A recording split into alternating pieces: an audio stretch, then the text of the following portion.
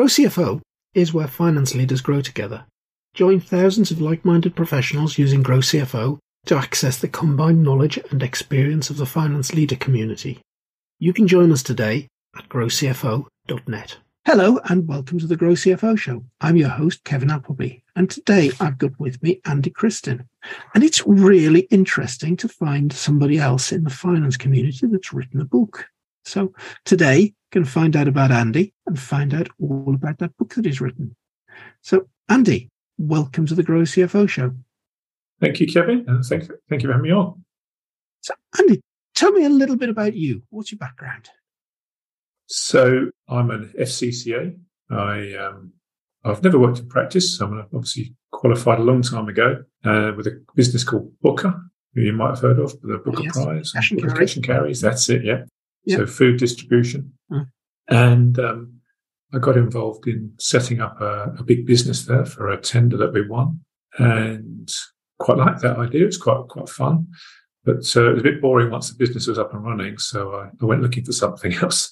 Found another very similar business, and I think in total now I've done about 11 startups, which I really enjoy. They're really good fun, and also sort of scaled down the size of business that I've worked in. So I had about 10 years in quoted businesses, 10 years in sort of family-run or owner-run businesses, but some quite big. And then for the last 10 years, I'm fractional CFO or a part-time finance director or whatever we call ourselves these days, working for businesses that are, 10 to 100 employees. And I really like that. I really like being involved in the sharp end, advising people who actually go out and make changes in the afternoon after a conversation in the morning. Yeah. And, so as a fractional CFO, how many businesses are you dealing with at any one time? I guess maximum has been about 8. Obviously some involvements are greater than others. Yeah. At the moment, only 5. So, but they're all quite significant. 2 days minimum per month, probably each. Yeah. So I think it's a really interesting model that's emerging, that there are more and more fractional CFOs, which I think means that startup businesses are getting the right sort of financial help when they need it. Because I think a lot of have suffered in the past from really getting too big before they've brought in the appropriate people on the grounds they can't afford them. But I think that still happens, but yeah, I'm sure it does. Yeah. Yeah.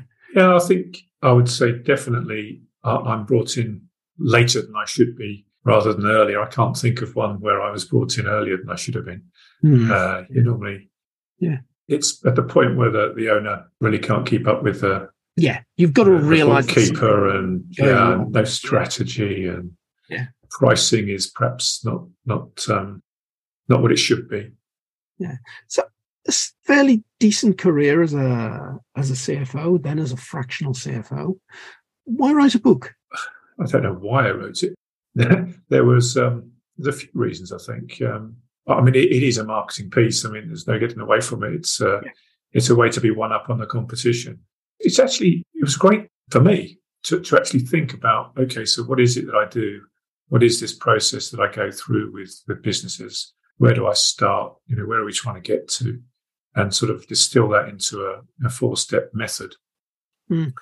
But it's also, they say it's a great business card, but it's a great way for people to get to know you without actually taking up a couple of hours of your time. If they don't like you and they don't want to get involved with you, then neither of you have wasted a visit somewhere, have you? I do a very similar thing with our mentors, realizing that people want to get to know folk before they think about doing business. So I try to make sure I record at least one podcast with every Grow CFO mentor.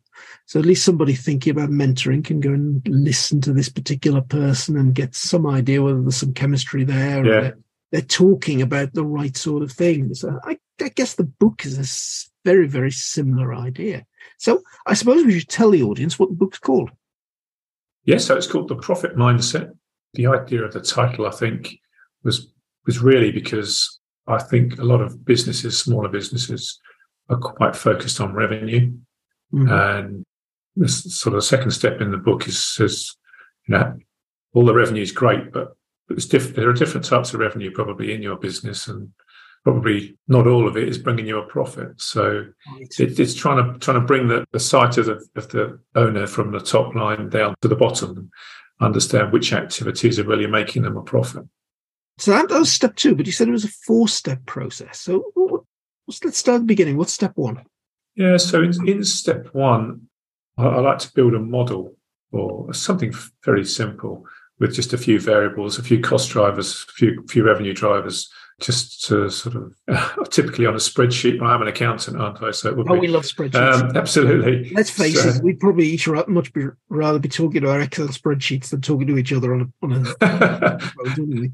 I couldn't possibly comment, but just something simple, a simple model. So I was involved in a car transporter business. So a classic number that we always had to understand was the load factor. On average, how many cars are you getting on the back of each load? It's not the only number you need to know, but if you've got, say, 8 numbers that you're really on top of, you're probably covering all of your revenue drivers and most of your cost drivers. And for someone from the outside, but also for the business owner, it's quite eye-opening that, okay, if I then change this bit by a few percent or whatever, what does that do? So, just building a simple model, really. Simple so it's P&L. essentially an economic rather than an accounting model of the business. Yeah, I guess so. I don't know. I always think economics is sort of a bit more abstract, isn't it? I mean, this is real world stuff. It's probably using some of the numbers that people in an industry would understand already, but just trying to put it into a model to be able to build a few scenarios. Yeah, I mean, it's something that I always used to do in all the businesses I had. I had a simple model, even if it was a PLC and you had to have some huge, great spreadsheet that nobody really understood, which you put all of the assumptions in for every week and, every site and all the rest of it. I'd always come back to a simple model for the whole thing, just to think, okay, does this really look right? Do those ratios look right? And for a small business, they've probably got nothing that this replaces. They probably don't have something just like a mental model, isn't it? It's the basis of a mental model, really, to get straight in your head where you need to be. Yeah, and my daughter has recently disposed of a coffee shop and bakery. I always had a mental model of that business that simply had 4 or 5 numbers in it. It was kind of, okay, here's the chunk of money that you need to cover your rent and your basic utilities costs. Here's the next chunk of money that you need to cover your staff. Here's the next chunk of money that you need to cover your raw materials and go into all the food you produce. Right. We know roughly what each 3 of those are.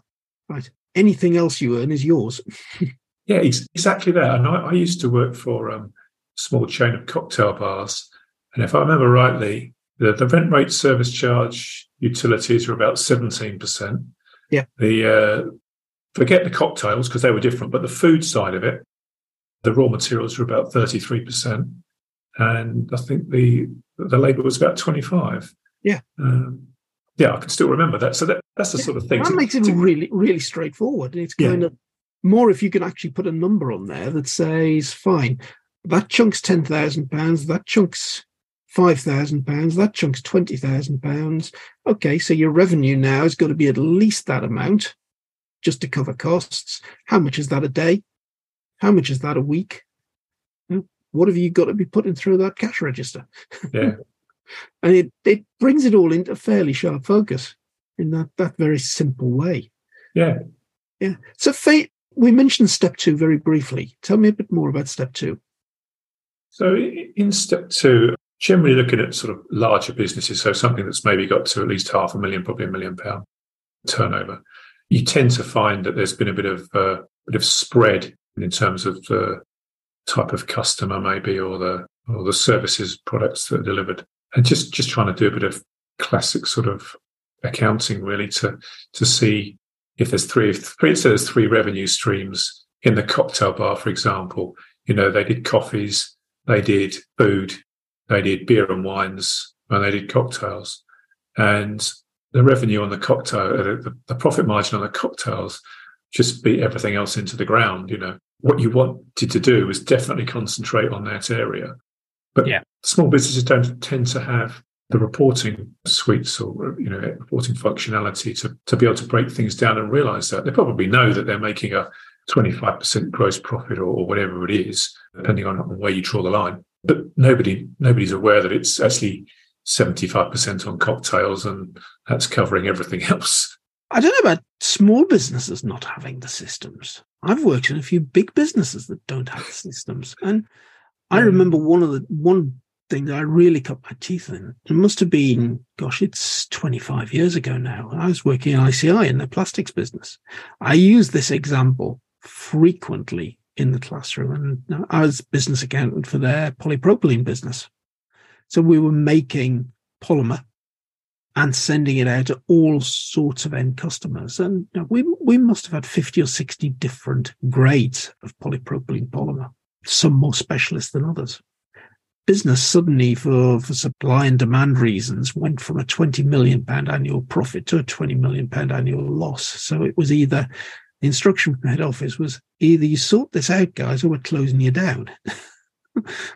And when we started looking at which customers and which products actually made money and which didn't, it was astounding the number of loss-making products that we'd had and never really realized it because of all of the product service costs, customer service costs, product development costs.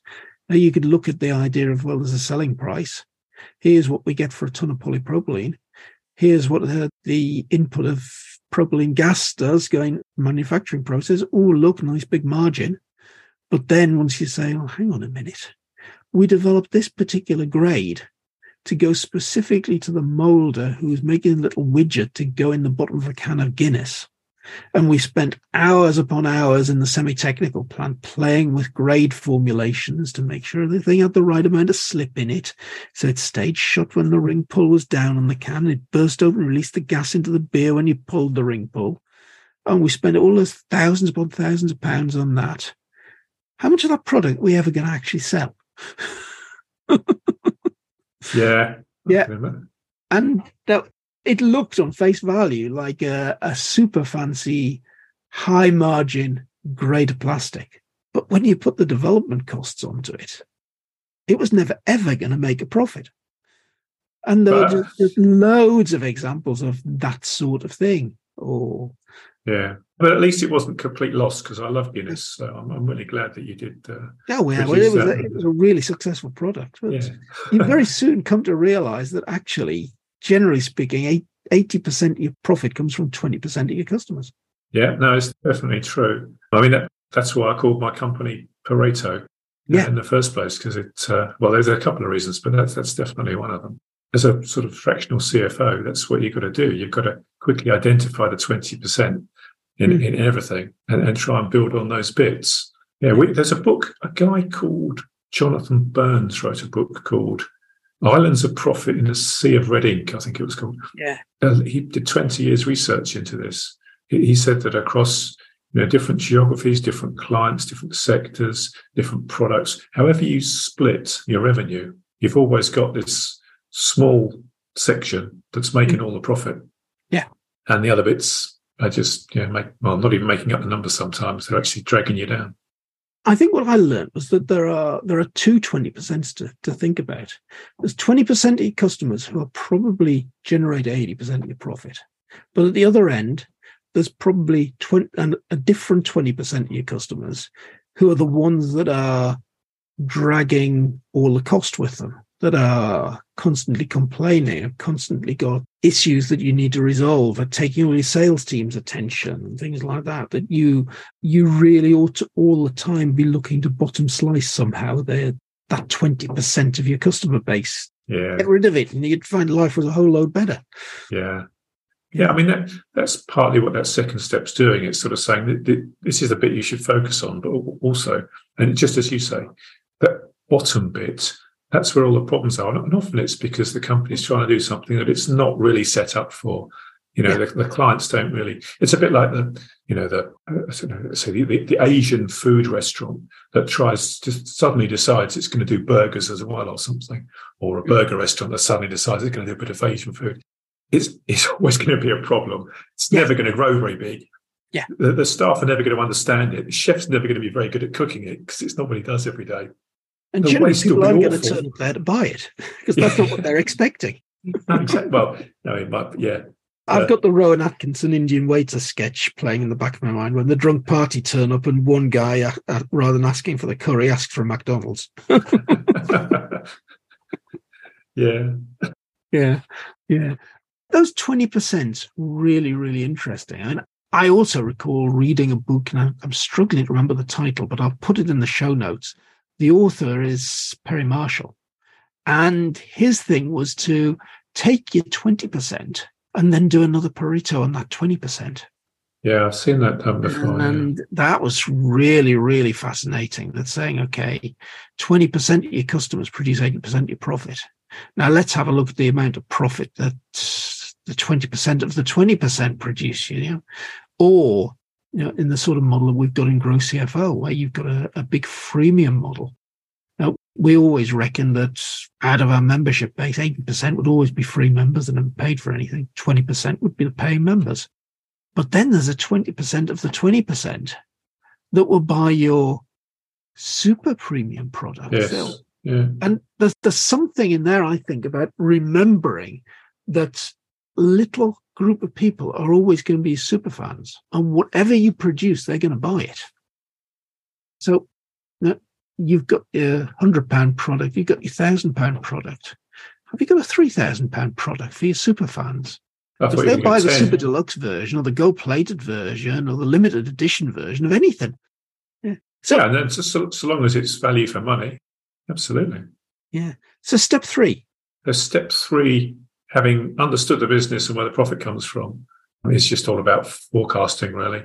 It's another thing that I think small businesses don't do very well. Don't necessarily see the point unless it's for some sort of financing program, where they've got to put together a forecast for the bank or something. Yeah, I was trying to simplify it and say, you don't have to spend days doing this every year. But if you really understand that model from step 1, just build on that and see what happens if you just increase a few things by 5% each year, if you can do that, or the compounding effect of rate and volume over 3 years can be enormous. But you've also got to think about everything else that's going along.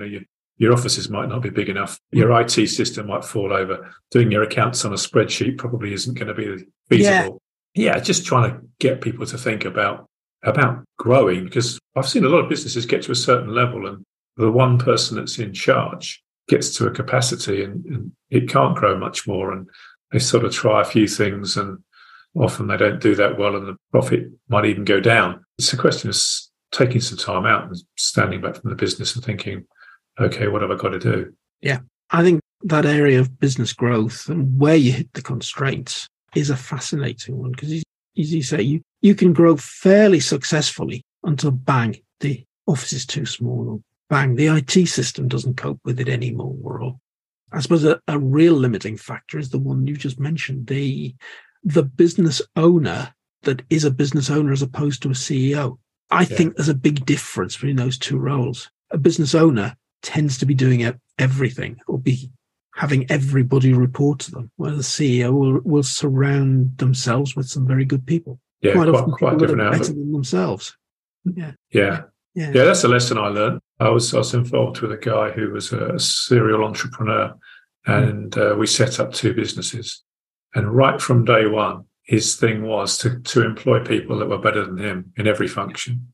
Yeah, because then you can step away from it. Well, he never stepped into it. He never really did. Yeah. Because he'd done it before, seen how it didn't work. I think the second time he'd done it better. This was the 3rd or the 4th time, and then the 5th, I think. Yeah, he just knew. He needed a really good sales marketing person. He needed a really good operations director. And then he lucked out and got me as the CFO. But, there's 3 people who were specialists in areas that he wasn't. But he brought the whole thing together.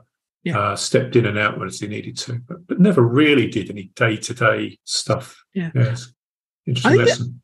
Another thing that you mentioned there was the 5 and 10% improvements and the compounding effect of them. I think that's something really interesting to look at. Can you tell me a bit more about that? Yeah, I probably first thought about it. There was a government program called Growth Accelerator. Do you remember that? I do, yes. So there was government money available for people like me and you maybe to sort of, I think we had to do a bit of training, and then were available to help businesses. And what they were looking for was businesses that were going to double in size over 3 years, I think, which sounds quite a lot when you sort of just sort of say it. But if you think, a lot of businesses aren't pricing as well as they could be, whatever their individual unit price is perhaps not great. So you could move that up and then sort of growing the volume. Whilst you're doing that, if you can improve gross margin a little bit as you would, and perhaps the overheads aren't going to grow too high. Might be certain points where you do need the new office or the new factory if you were manufacturing. I don't really get involved in that. Modelling those sort of improvements for smaller businesses. That's what got me started to think about that. I think it was about 10 years ago, wasn't it? I think that program. Yeah. And I recall having a guest on my other podcast, The Next 100 Days, which is much more of a business than a finance show. It's an Australian called Pete Williams. He'd written a book called Cadence. And it was one of those, I love this type of business book where rather than just being sort of factual and take you through a methodology, it's a story going on. And the main characters, there was a owner of a bike shop, and he had a client that was coming along to him because he offered training as well. His client was going for an Ironman, so he was coaching.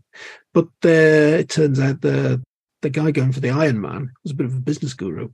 So the trade-off is that while the training for the Ironman's going on, he's helping the bike shop owner turn his business around. And it's all about those 10% wins. Pete, when he came on the podcast, gave a great example to get your head around of the shoe shop. You've got suspects, the people that kind of look through the window and so on. Then you've got prospects, the people who come in and pick a shoe up and try it on. Then you've got sales, the people who take the shoe to the counter and actually buy it. And his argument was, well, hang on a minute.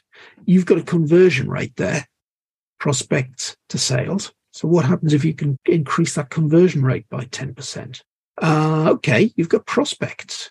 Well, what happens if we get 10% more prospects in rather than the suspects just looking through the window? What happens if we can get 10% more suspects? Okay, so, well, there's 3 different 10%. Oh, sale. What happens if we can get them to buy 2 items instead of 1? So the shoe shop example is, would you like a jar of polish to go with that? Yeah. Okay, the next 10%, what about, that's 1 sale we've made. What can we do about increasing the return rate of these existing customers? And he proved that by simply increasing, and in the book, it's all worked out into a lovely model, increasing each of these things by 10%, I think he got about a 60% increase in bottom line. Yeah. And folk do think, double the business. That sounds difficult. Change something by 10%. No, that's relatively easy. Yeah, and I think it's sort of, there's a scale of ease as well, isn't there? I think it's easy to move people up to a different price point, current customers up to a different price point. Less easy, but in the middle somewhere is getting them to buy more often.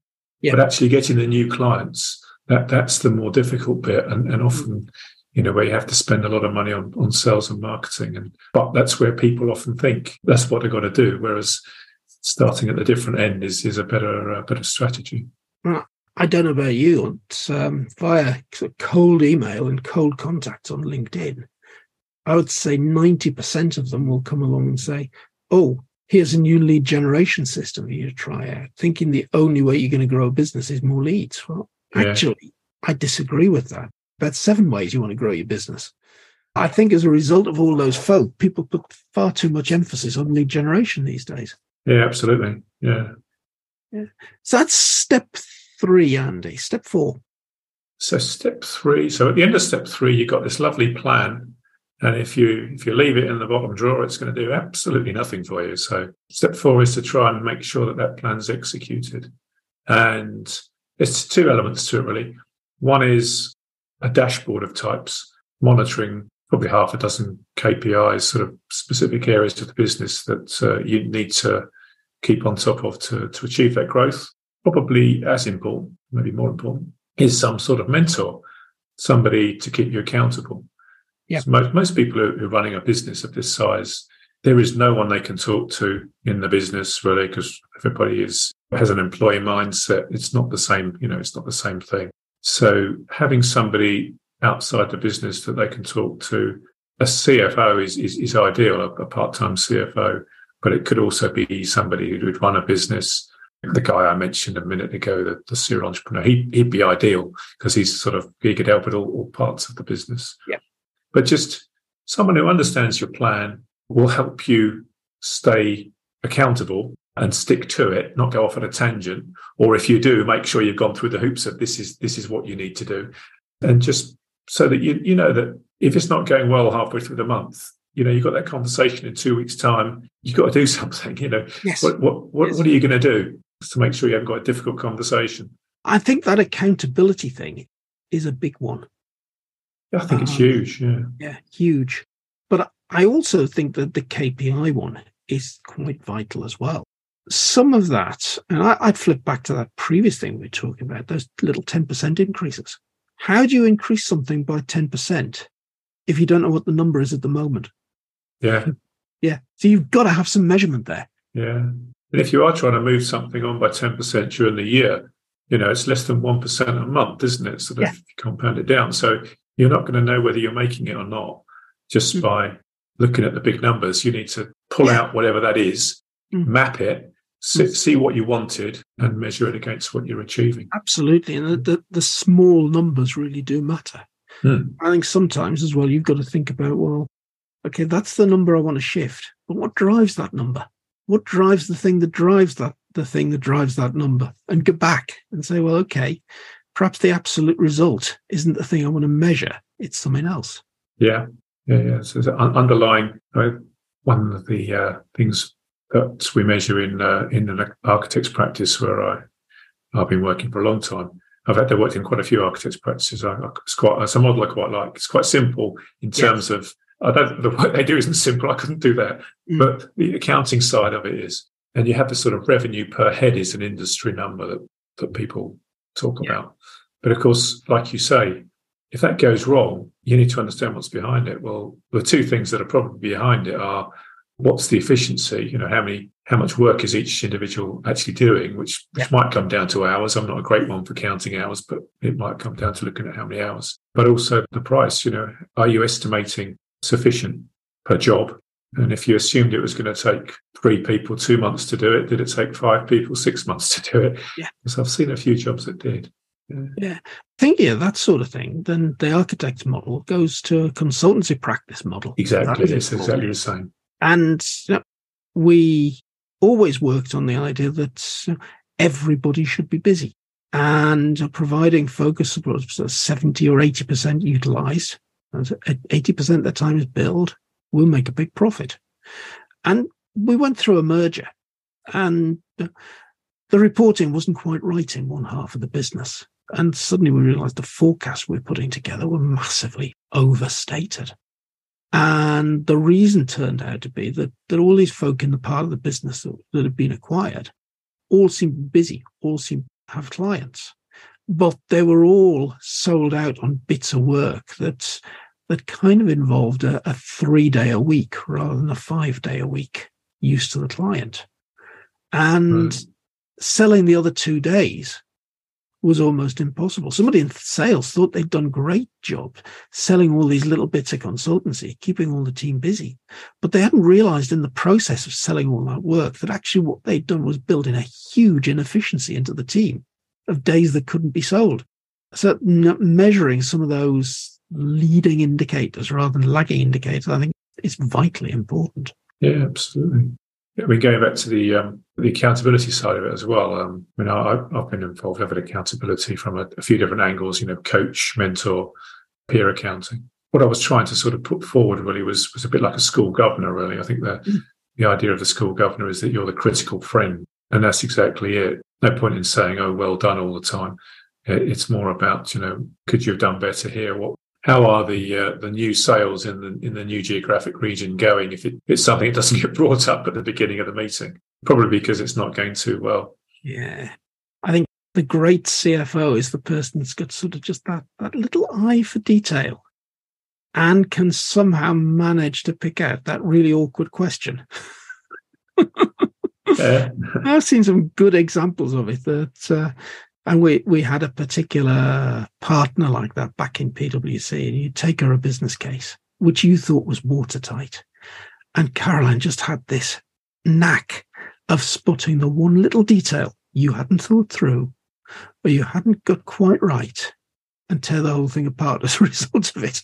But it didn't have to keep you on your toes. Yeah. Yeah. You're trying to second guess all the time, but you'd never do it, will you? No, never do it. Never do it at all. Yeah. So, process of writing the book, how did you find that? I found it very interesting, quite time consuming. Obviously, I'm a numbers person, not a word person, really. So I think that previously the biggest piece of writing I'd probably done was some sort of essay when I took my exams, sometime in the 80s, probably. So it took a bit of time, but I mean, there's a lot of help out there, a lot of books and a few apps. And the thing to do is to just do little and often. I actually dictated most of it onto Word. I found that the easiest way to do it. So I came up with a structure, sort of chapter structure, then points within each chapter. So I sort of mapped it out, a bit like step 3, really, planning, what it is. And then just talked about each bit. And then 50% of that was probably rubbish. So you then change it around a bit and maybe move the order of things. And it does help to get the process straight in your own head, though. I did definitely find that. It's very useful. Yeah. So how successful has the book been? Well, I mean, it's not supposed to be a bestseller. The idea is more to give it away than to sell it. Yeah. So I've had some great reviews on Amazon. A couple of them are from people that I know, but not all of them. Yeah, it's quite a sort of a conversation opener to send someone a book and say, if you knew someone had a particular issue with profitability or something, you could send it to them and say, have a read particular chapter 2 or something. And I did hear a stat a little while ago. I actually went to a book launch a couple of weeks ago from a chap called Michael Heppel, who's just launched a book called Write That Book. So he launched his own book at the keynote event in a book festival, which I thought was a rather clever little ambush at the festival. Yeah. But Michael was on stage, and one of the facts that he put across was, well, the average book only sells 200 copies. Yeah. So you're never going to you decide to write a book, you're never going to make a fortune. But it is that calling card, I suppose, isn't it? Yeah, it's a piece of marketing. I mean, there's a theory that I've heard of that says that if you want to be the go-to person in your industry in this day and age, is it ZMOT? Is it the Google thing? There's got to be sort of 7 hours of your videos or books or whatever around for people to get to know you before they're even going to approach you. So, I mean, it was part of that as well. But yeah, you say 250 was the most, was it? I mean, that's how many author copies I got originally. So I haven't even sent them all out yet, but they are slowly being sent out. Yeah. And then I have to buy a few more. So I think it depends. What are you going to do with the book? If you've written a piece of fiction, well, are you going to order 200? Possibly not. You're possibly going to do more of a print-on-demand model. If you're using it as an authority piece, well, 200 is probably not a bad number, because you're probably not even interested in selling many of them. You're interested in sending them to potential clients as your calling card. Yeah, I think there's been more sold actually as Kindle versions. Yeah. So in the Kindle versions, I think the prices are something like £10 for the book and £2.50 or something for the Kindle. So easy these days, isn't it? And it's a very short book. I mean, it's deliberately something you could read in one sitting. It's not a big book. So it probably suits Kindle very well. Actually, I think is a good idea these days. It's one message we've had all the time around building courses in Grow CFO, where you probably think, well, okay, we've got to satisfy people's CPD needs. We've got to make big courses. We've got to make sure they take hours to do. And then people come back to us and say, actually, no, we want things we can do quickly. We don't have time. Yeah. Time is a precious thing. I actually think the book that doesn't overdo lots of stories and things like that, has a few stories in, because we learn from stories, but doesn't deliberately go and sort of turn 100 pages into 200, is a darn good idea. I remember reading an Edward de Bono interview. I think he wrote a book called Simplicity, and he said that ideally he'd have written it in under 100 words, that the publisher demanded that it was 200 plus because that was the right size for a business book at that time, which is just bizarre, isn't it? It's bizarre. It's bizarre. And I'd much rather read the book that maybe you can get through in 4 or 5 hours than it take weeks. Yeah.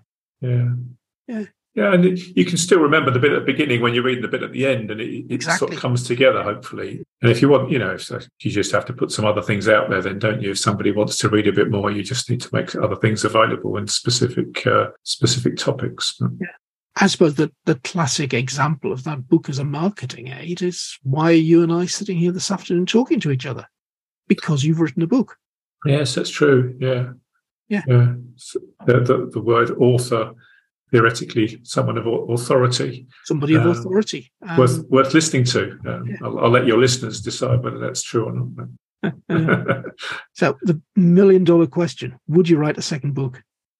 Well, I have actually.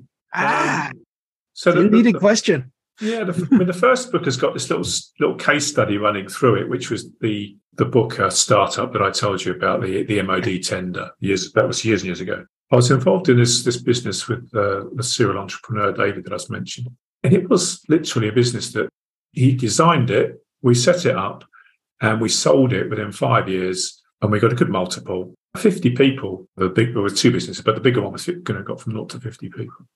And it was very profitable as well whilst we had it. So I just thought, there's got to be a story there somewhere. There's got to be, why was that business built so quickly and got to that point? And so I tried to distill it down to sort of four elements. They're not steps, but they're sort of 4 elements, which isn't the whole story, but 4 things that people could actually concentrate on and change to make their businesses more profitable and to grow more quickly. I went through it with him as well. So I have drafted it. It's only about half the size of a book. So I need to add some more material to it, even to make it a small book. But, it's a project that's slightly stalled, but when I get a bit of time, I'll finish that off because I did enjoy it. I enjoyed it more the second time, actually. It was so much easier. Yes. Took kind of less know time. what you're up against, what you're doing, and so on. You do, don't you? Yeah. Made less mistakes, I think. We'll have to have you back on the podcast again when it's published. Absolutely. So to get on with it, or not get on with it, whichever way you're taking the way this interview's gone. Always positive. Absolutely. Andy, thank you for being this week's guest on the Grow CFO Show. Thank you, Kevin. I've really enjoyed it.